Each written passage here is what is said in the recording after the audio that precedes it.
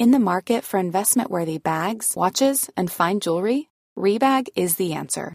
Rebag is a luxury resale platform where each piece is carefully inspected by experts to ensure quality and authenticity. Use Rebag to buy and sell finds from the world's top brands, including Louis Vuitton, Chanel, and Cartier. Head to Rebag.com and get up to 15% off your first purchase as a member with code REBAGNEW. Shop today at Rebag.com. That's REBAG.com. And use promo code REBAGNEW for up to 15% off your first purchase as a member. Wow!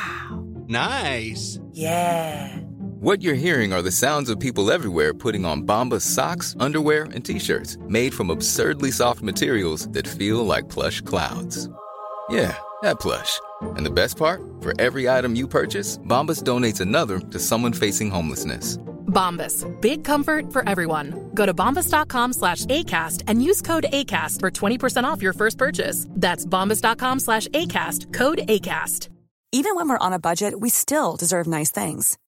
Quince is a place to scoop up stunning high-end goods for 50 to 80% less than similar brands. They have buttery soft cashmere sweaters starting at $50, luxurious Italian leather bags, and so much more. Plus, Quince only works with factories that use safe, ethical, and responsible manufacturing. Get the high-end goods you'll love without the high price tag with Quince. Go to quince.com/style for free shipping and 365-day returns.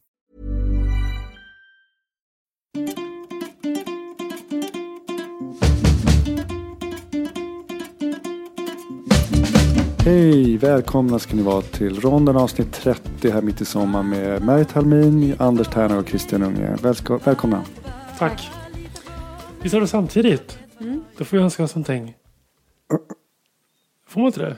Kanske. Om man säger någonting samtidigt. Du kan tyvärr inte berätta om det. Nej, okej. Hörrni, allt bra med er? Ja, det är bra med mig, tack. Hörrni, jag läste en bra bok i början av sommaren.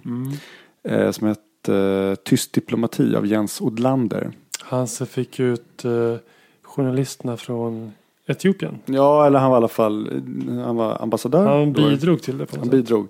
Det är en bra bok. Tips. Okay. Kompis med min brorsa och den är välskriven.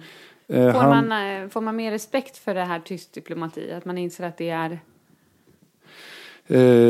För det har väl blivit väldigt kritiserat och att man har sagt liksom att man kallar alltid för tyst diplomati bara för att inte behöva ta ansvar och faktiskt göra någonting. Absolut, nej, men det är klart att det här är en bok liksom, där man förstår det enorma arbetet bakom kulisserna. Och man förstår också varför det ska vara tyst diplomati. Alltså att varför... För det är så väldigt mycket det här liksom, en skör balansgång internt, alltså förstå liksom kulturella saker och hur liksom, regeringstjänstemän och sånt där fungerar i Etiopien i det här fallet. Och det är enormt arbete. Och hur där täta kontakter med bild fram och tillbaka och UD i bakgrunden och allt sånt där. Men då är det ganska bra att en sån bok skrivs ju. Därför att ja, jag tycker det som är inne på det här med kritiken mot diplomati, det är att man kan ju aldrig veta vad som faktiskt görs.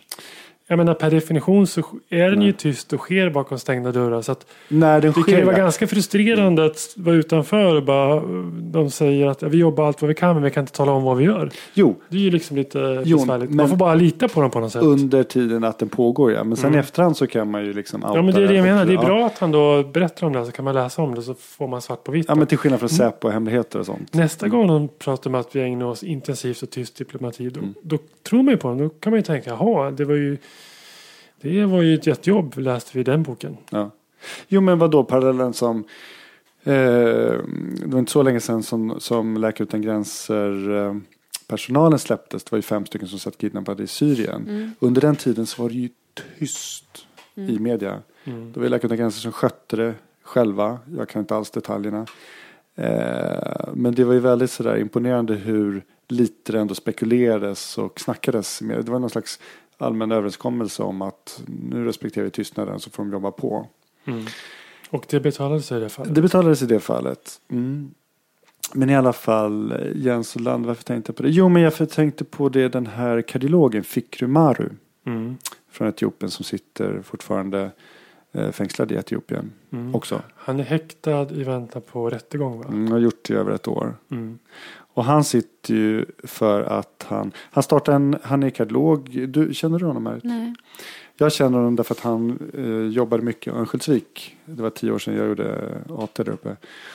Och då stafettade han en annan kille där uppe. Jättetrevlig, duktig kardiolog. Superglad, positiv kille. Inspirerande att jobba med. Och när jag såg då, för inte så, alltså jag hade missat faktiskt att han satt häktad. Fram tills nu här i våras då jag såg det. Men han sitter, för att han startade en klinik i Addis. Jag tror, för han är pacemaker-läggare. Jag tror att det har med att han lägger opererar han in pacemaker. startat en hjärtklinik, eller är det säkert ett mindre sjukhus skulle jag tro. Ja.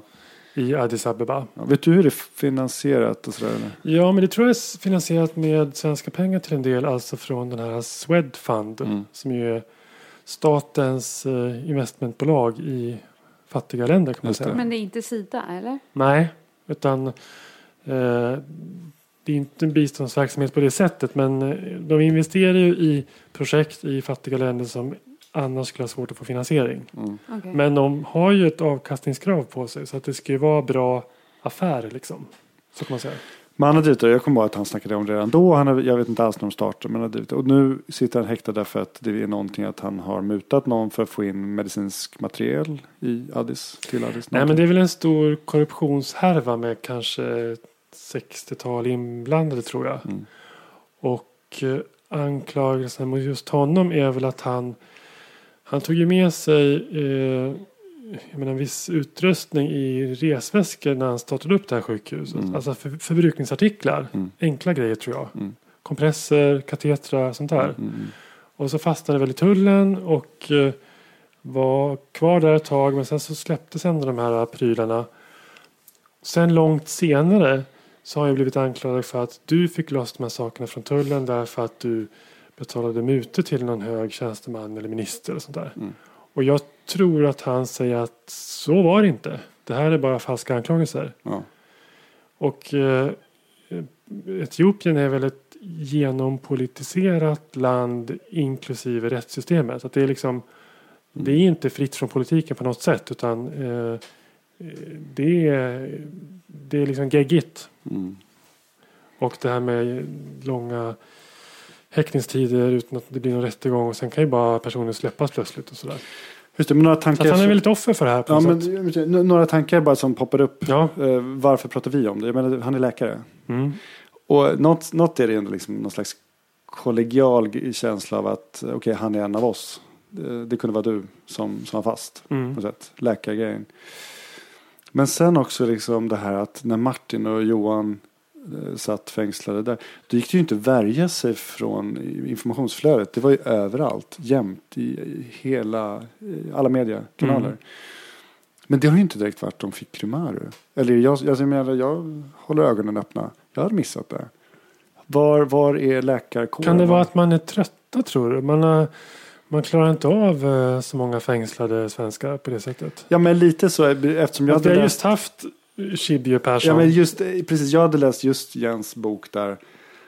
Och då kändes det verkligen så här, herregud. När det var uppklarat så kände jag att gud, de har verkligen uttömt all sin diplomatiska energi och kapital här. Dels han Jens då, landet, men även då från UD. Så det stämmer ju inte eftersom det är svenskar överallt i hela världen som sitter fängslade.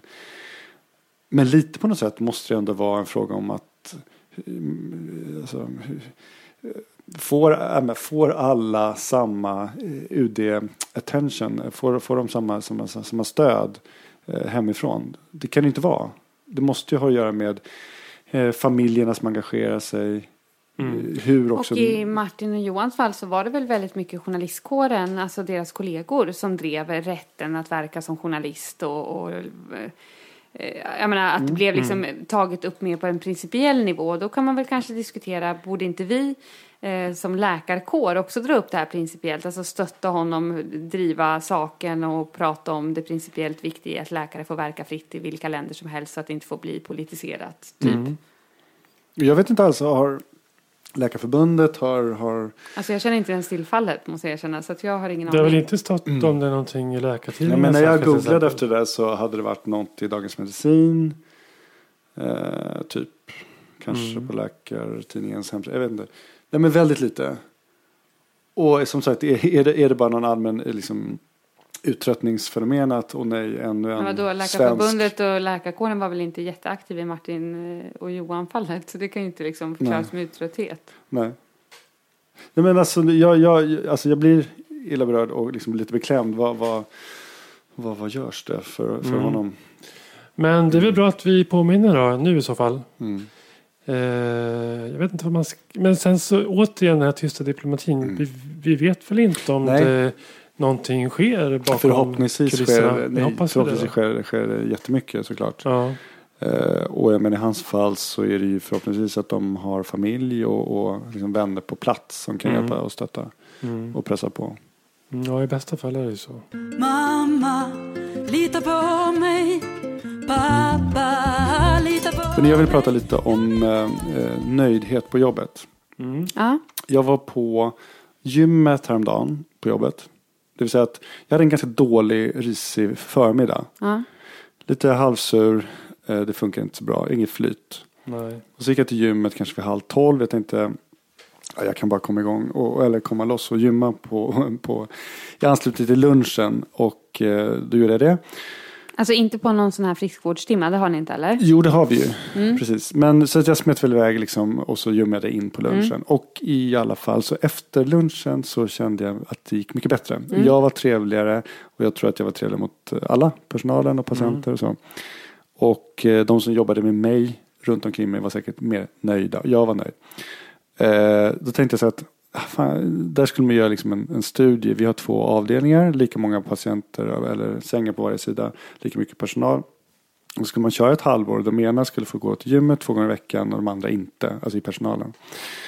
Och så skulle man utvärdera det på något sätt. Intressant att du säger, för att jag tänker mig att det redan finns massor med sådana studier gjorda. Är inte det liksom evidens att fysisk aktivitet skapar bättre stämning och är även bra ur, liksom, om man tänker privata företag, att de får mer stimulerade och engagerade anställda om de satsar på friskvård? Ja, men om det då är så evidens liksom baserat eller redan utvärderat så tycker jag att vår klinik är inte propsar på det där. Nej, det är konstigt. Inte stimulerar det. För att jag menar, det är så mycket gnäll, folk som slutar, stor omsättning på personal, sjuksköterskor särskilt.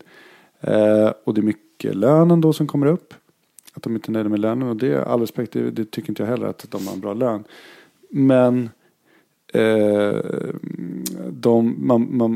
det här är ju en liksom väldigt konkret grej som då skulle kunna göra att man blir nöjd. Jag känner bara, är det inte så att landstingen som arbetsgivare är ganska kortsiktiga, dumsnåla och faktiskt ganska urusla arbetsgivare?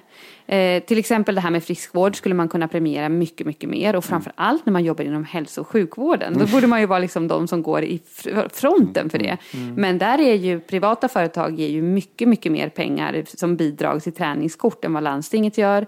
Och på Danderyd till exempel har vi inte ens friskvårdstimmar, utan vi får friskvårdstillägg eller vad det heter, just för att köpa typ gymkort och sånt. Men ni får absolut, eller vadå, ni får inte. Vi kan inte gå iväg en timme, nej. Ni får inte tiden, men ni får bidrag. Ja, men vi får inte både och liksom.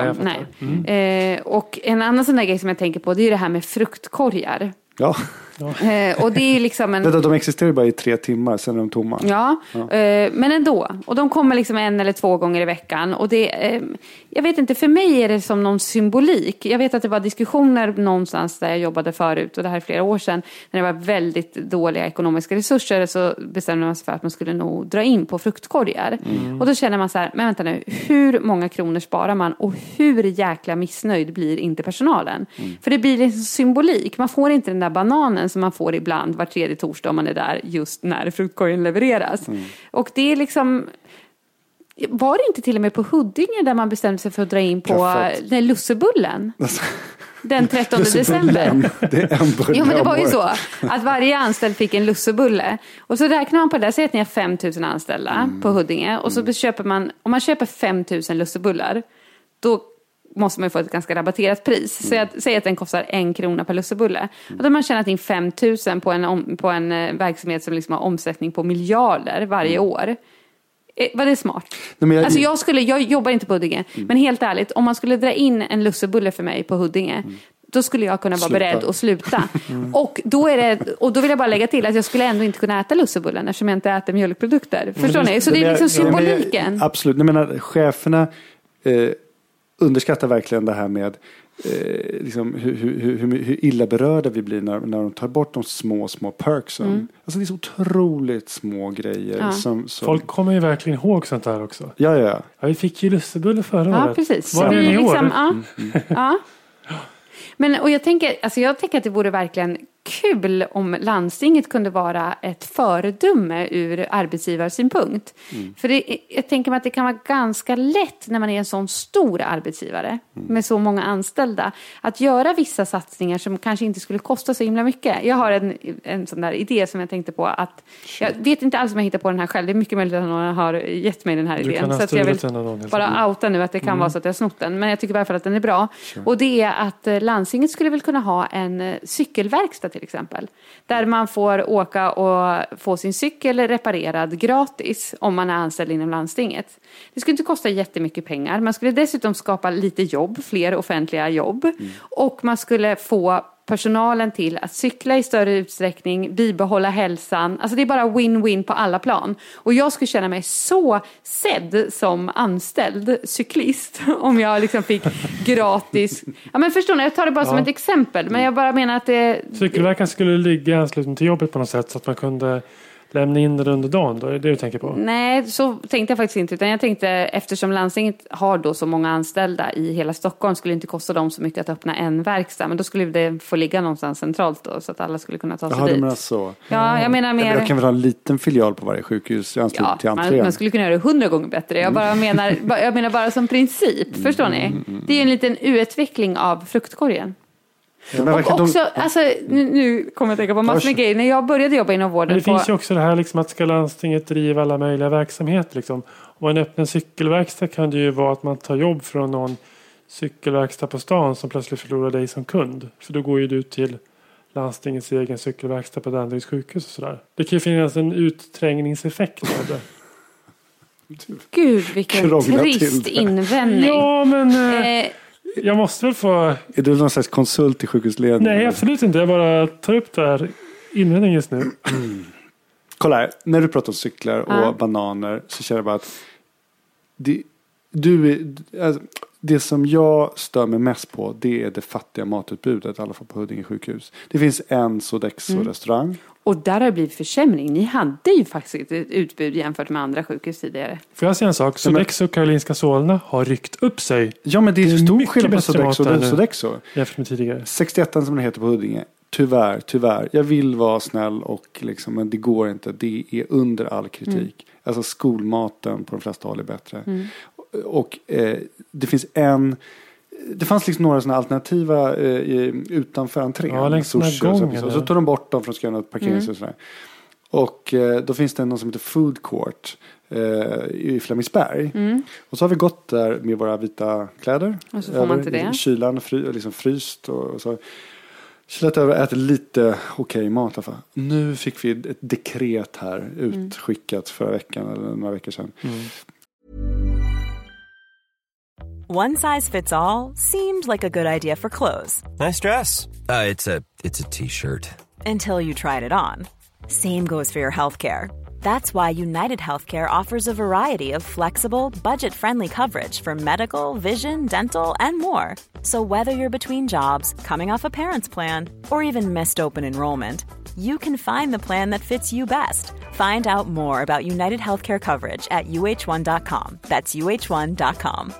Hiring for your small business? If you're not looking for professionals on LinkedIn, you're looking in the wrong place. That's like looking for your car keys in a fish tank. LinkedIn helps you hire professionals you can't find anywhere else, even those who aren't actively searching for a new job but might be open to the perfect role. In a given month, over 70% of LinkedIn users don't even visit other leading job sites. So start looking in the right place. With LinkedIn, you can hire professionals like a professional. Post your free job on linkedin.com/people today.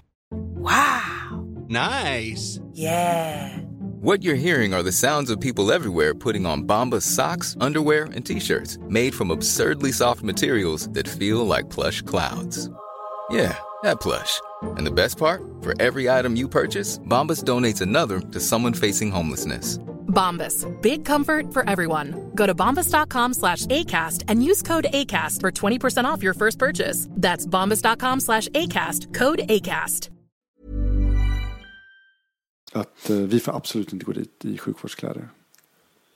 För att man smutsar ner. Jag antar att det är hygienskäl. Ja, och då kan man ju tycka att om vi nu är liksom helt fängslade på vår arbetsplats, vilket vi då blir, och även patienterna är ju fängslade på sjukhuset, så borde man ju verkligen se till att skapa ett bra utbud vad gäller jag trodde mat. Du skulle säga civil olydnad, att vi skulle faktiskt gå över till food court. Men det är ju bara vi på Huddinge. Nej. I våra vita kläder. Men varför kan de inte bara liksom öppna upp fri företagsamhet i entréhallen? Det är det jag vill försöka säga, att de har gjort precis tvärtom. På Huddinge så fanns det ju, på den tiden jag var läkarkandidat, så fanns ju på Huddinge en affär, en kiosk, där de sålde ganska mycket frukt också. Man kunde köpa härligt pitabröd. Ganska mycket. Det var en privat näringsidkare liksom, som hade den här kiosken. Precis på samma sätt hade vi på Danderyds sjukhus en man som under flera år stod året runt utanför entrén och sålde, nu på sommar sålde han jordgubbar och så sålde han nötter. Det här har man alltså från högsta ledning avvecklat. Men varför? Därför att Pressbyrån har krävt att få ha eget... Men det är ju helt har krävt icke-konkurrens för att vara etablerad. Och Pressbyrån kan man inte bli av med, för de säljer tidningar och sånt där. Jag vet inte exakt. Men jag vet att både på Huddinge så var det liksom namninsamlingar och alla anställda skrev på. På Danderyd var det definitivt så för den här fruktmannen. Men man lyssnade inte på det. På KI finns det nu en food truck bakom biblioteket. Ja. Då ska jag dit imorgon. Det är superbra. Och det tycker jag borde finnas utanför sjukhuset också. Absolut, bjud in alla food trucks. Men undrar om de har fattat det. De borde ju kunna liksom... orkar väl inte köra hela vägen till Huddinge. Om de inte har fattat det borde de förstå det nu när vi pratar om det. Tänk dig parkera utanför ett storsjukhus. Det skulle ju vara superbra affär ju. Men hörni, jag gjorde Blodbussen kommer dit. Nu måste jag bara beskriva en vision till då, förutom cykelverksam som ni inte verkade gå igång på. Så när jag läste gynkursen i Madrid, då var det så att när man gick jour där som gynekolog, då gick man ett helt dygn. Alltså man jobbade dagtid och sen stannade man kvar liksom eftermiddag, kväll och natt. Och sen gick man av då på morgonen. Och alla som gick jour fick kuponger. Så att man fick frukost, lunch och middag under sitt jourdygn i sjukhusmatsalen. Men det är en bra idé. Och den här sjukhusmatsalen, det var lunchen, det var liksom en 3-rätters med ett glas vin. Med vit duk och alltså riktigt bra mat. Nu menar jag inte att det var någon sån här elegantia fransia, men det var liksom riktigt bra mat. Samma sak kvällstid. Och sen på morgonen gick man dit och fick sin liksom härliga espresso från någon härlig espressomaskin och någon croissant och jag kommer inte ihåg vad det var. Alltså det var sån livskvalitet. Absolut. Så det var inte sant alltså. Bara tänker, jag vet inte vad det skulle kosta och hur mycket. Det är klart att det är en kostnad, det är inte det jag menar. Men undrar hur mycket man skulle vinna på det. Just i minskad personalomsättning och trivsel och minskad sjukskrivning och jag vet inte allt vad det skulle kunna ge för benefits. Nej men absolut, om vi börjar lite prata om nöjdhet så tror jag bara att de missar vissa viktiga basala grejer som mat. Liksom i sjukhusledningen eller i hela organisationen. Verkligen. Bättre och mer mat. Större utbud. Till i alla fall till Huddinge. Jag tycker Solna är bättre i det här hänseendet.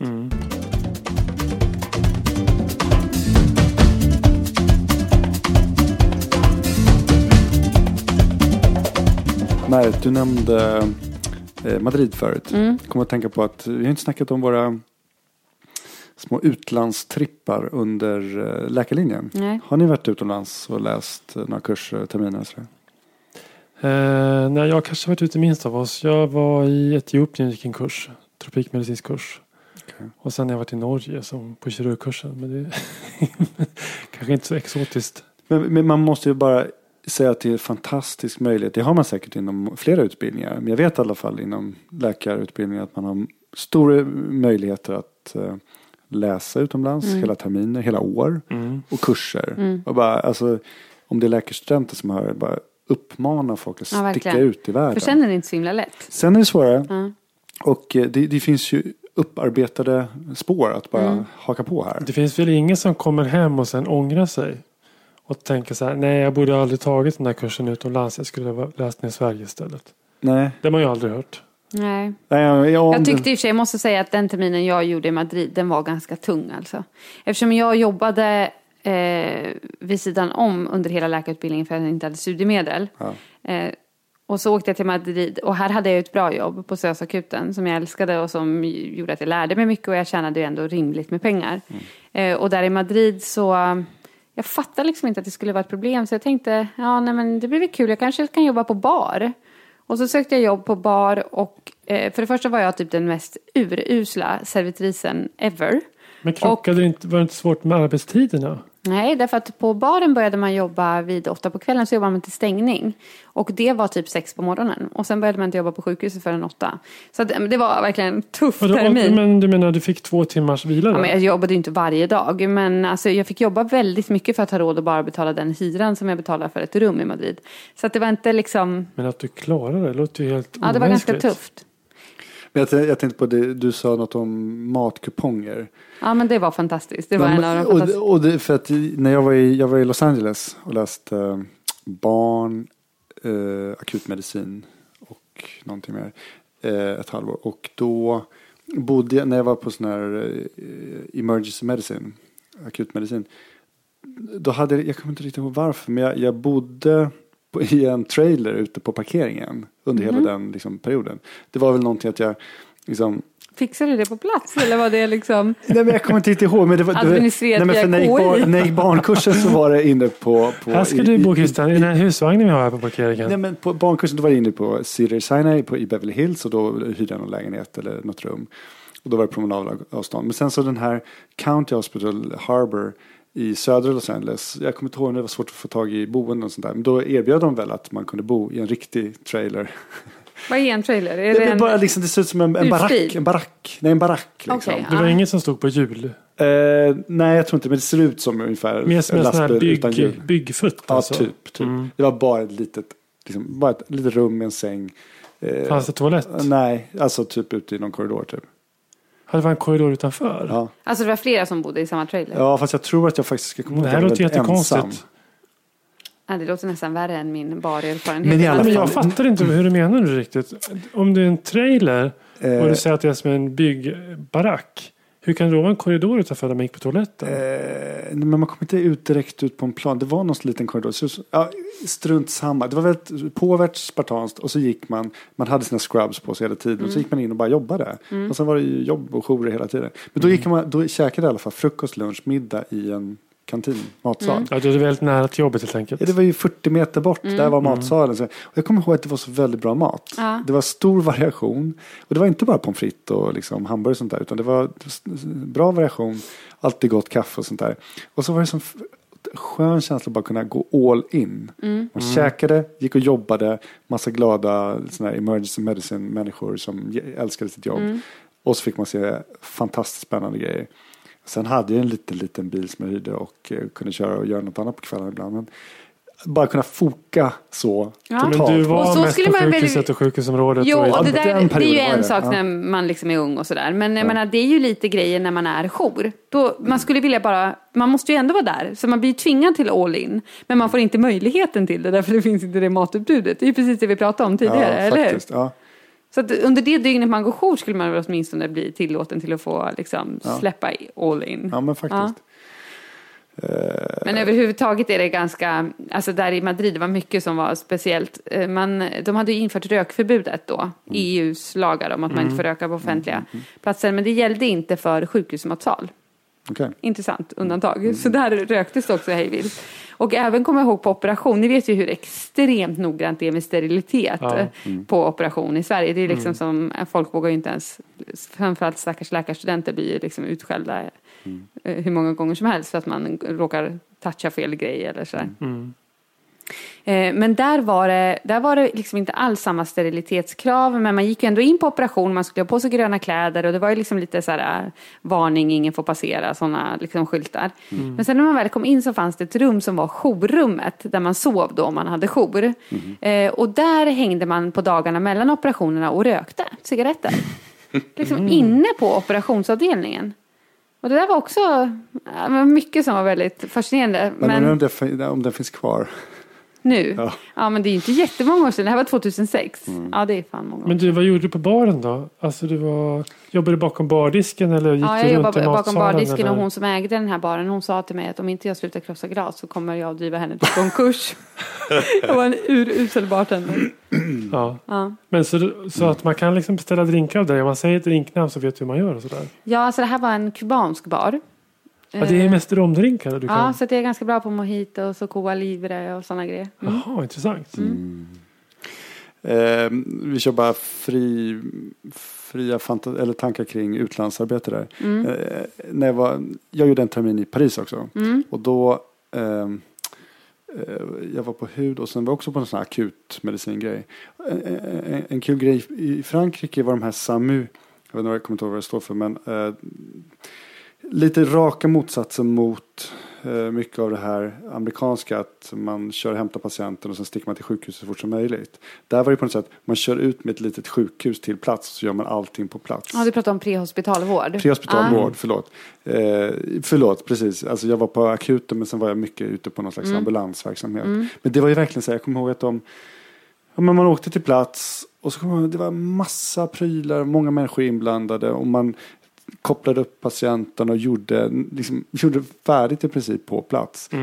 Och det var liksom en buss med så man stod där i 45 minuter och höll på. Längre kunde man ha på. Ja. Och sannolikt så är det mycket mer läkare prehospitalt i Frankrike än i Sverige. Absolut. Det var annorlunda. Jag vet inte riktigt vad som är bäst, men det kändes ju det kanske lite ineffektivt att göra mycket av det där på plats. Jag kommer inte ihåg detaljerna kring det, men kommer du ihåg om du fick någon bild av hur franska doktorer eller amerikanska doktorer, vad de hade för syn på svensk sjukvård? För det vet jag att för mig var det lite sådär chockerande att jag liksom gick ju runt här då i min svenska självbelåtenhet och trodde att vi har bäst sjukvård och alla ser oss som exemplet. Och sen kom jag till gynekologen där då i Madrid och då blev det helt... Men jag kommer ihåg, vänta, låt mig bara få slutföra. Då blev det uppenbart att de var ganska upprörda på svensk kvinnosjukvård. Därför där gör man aldrig de här vaginalklippen i samband med förlossning. Nej. Utan man föder ju och sen så kan det bli sprickor eller så. Medan i Spanien så klipper man alla just för att undvika de här traumatiska sprickorna. Och det där tyckte de, så att det var liksom känt att liksom, men de kände Sverige... till det? Ja. Och jag kommer ihåg att jag liksom blev sådär att jag skulle helt plötsligt försvara det och stå till svar. Så jag visste inte vad jag tyckte själv. Jag hade liksom inte läst kursen. Ja, men svar på din fråga mer på ett allmänt plan var att jag kommer ihåg väldigt distinkt en känsla av att man stack ut från KI och var väldigt stolt. Liksom, man går läkarlinje på Karolinska. Sådär. Nobelpris och allt det där. Och så kom man till Paris eller Los Angeles eller i Kina och trodde liksom att man skulle bli mottagen, inte med röda mattan men ändå att det är något speciellt. Men att de liksom, det var Skandinavien, det var inte alls så etablerat och känt som jag, utan jag var ganska bortkollrad i Frankrike, framförallt kanske för språket och så. Men att det var inte på något sätt någon slags bonus över att vara svensk. Och än mindre i USA. Jag kan inte alls komma ihåg att de kände till ens liksom Nobel och Karolinska och sådär. Ja, lite utlandstankar. Du, Anders? Berätta om Norge. Ja, Norge, precis. Hur lång tid har vi på oss? Topp 3 händelser i Norge. Det är nog ganska stor skillnad på Norge och Sverige faktiskt. Alltså jag vet flera sjuksköterskor som åker och jobbar i Norge. Dels för att lönerna är mycket bättre, men också för att det är annorlunda. De är mycket färre patienter per sköterska, och sköterskorna i Norge gör nog inte lika mycket som svenska sköterskor och så. Men det jag tyckte var härligt med Norge, eller spännande, var att jag var ju längst ut på västlandet, så långt man kan komma. Där tar Norge slut liksom, på ett litet sjukhus. Och de som jobbade var väldigt allround. Alltså man var tvungen att kunna lite allt möjligt. Men vänta, du var inte på någon sån här sjukstuga utan... Nej, jag var på ett litet sjukhus. Men det var inte så många som jobbade där egentligen. Och det var ju nästan så att... Vänta, är det någon som har det här som heter legevakt? Också att man måste ha en remiss av legevakten för att bli inskickad till akuten, eller hur? Ja, så var det. Just det. Precis. Men det var ju nästan så att de som opererade, de kunde ju liksom göra en höftplastik på förmiddagen och sen så gjorde de en kolesystektomi på eftermiddagen. Samma person. Det var kanske inte riktigt, men alltså det var ju väldigt olika breda saker. Ja, väldigt breda. Sen kom jag mest ihåg att jag tyckte det var svårt att höra ibland vad patienterna sa. De hade en väldigt speciell dialekt och bland annat betydde fot hela benet. Jaha, det här är så jobbigt. När det är samma ord men det betyder något annat. Ja, det var svårt. Vad heter fot då? Det hette ben. Nej. Nej, jag kommer inte ihåg vad fot hette. Men hur gick det för dig med språket i Frankrike? Nej, men det gick bättre. Du pratade innan? Jo, men det gjorde jag ganska bra. Det är så kul med Christian, han pratade ganska bra franska. Man undrar liksom om det var så eller? Vad tror du åt vilket håll? Tror du att han förminskar sig själv eller förstorar? Blåser upp det? Förstorar? Ja, okej. Det är inte i det sammanhanget. Faktiskt. Okej. Anders, kan inte du avsluta det på norska? Det var allt gott folk. Och då må vi ses på gensyn. På vad sa du? På gensyn, betyder inte det? På återhörande. Nej, jag vet faktiskt inte. Men tack för att ni lyssnade. Man kan kontakta oss som vanligt på rondenpodcast@gmail.com eller via Twitter @rondenpodcast. Yes, box. Helt enkelt. Tack för idag. Trevlig fortsatt sommar. Vi hörs. Hej.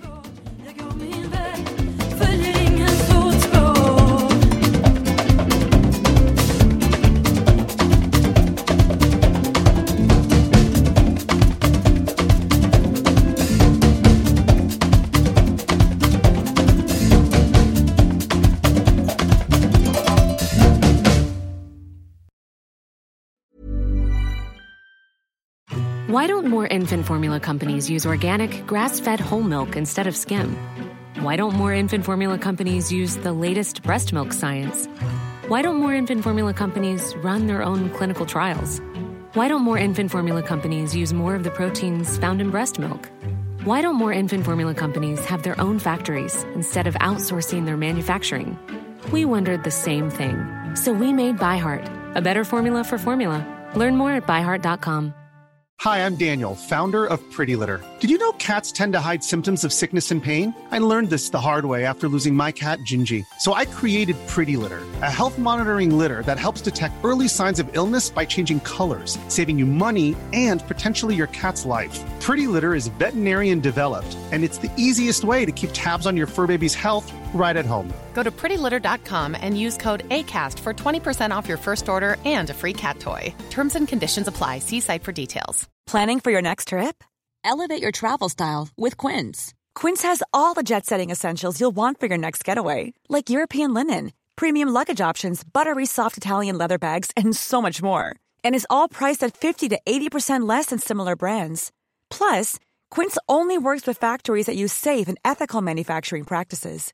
Pack your bags with high-quality essentials you'll be wearing for vacations to come with Quince. Go to quince.com/pack for free shipping and 365-day returns.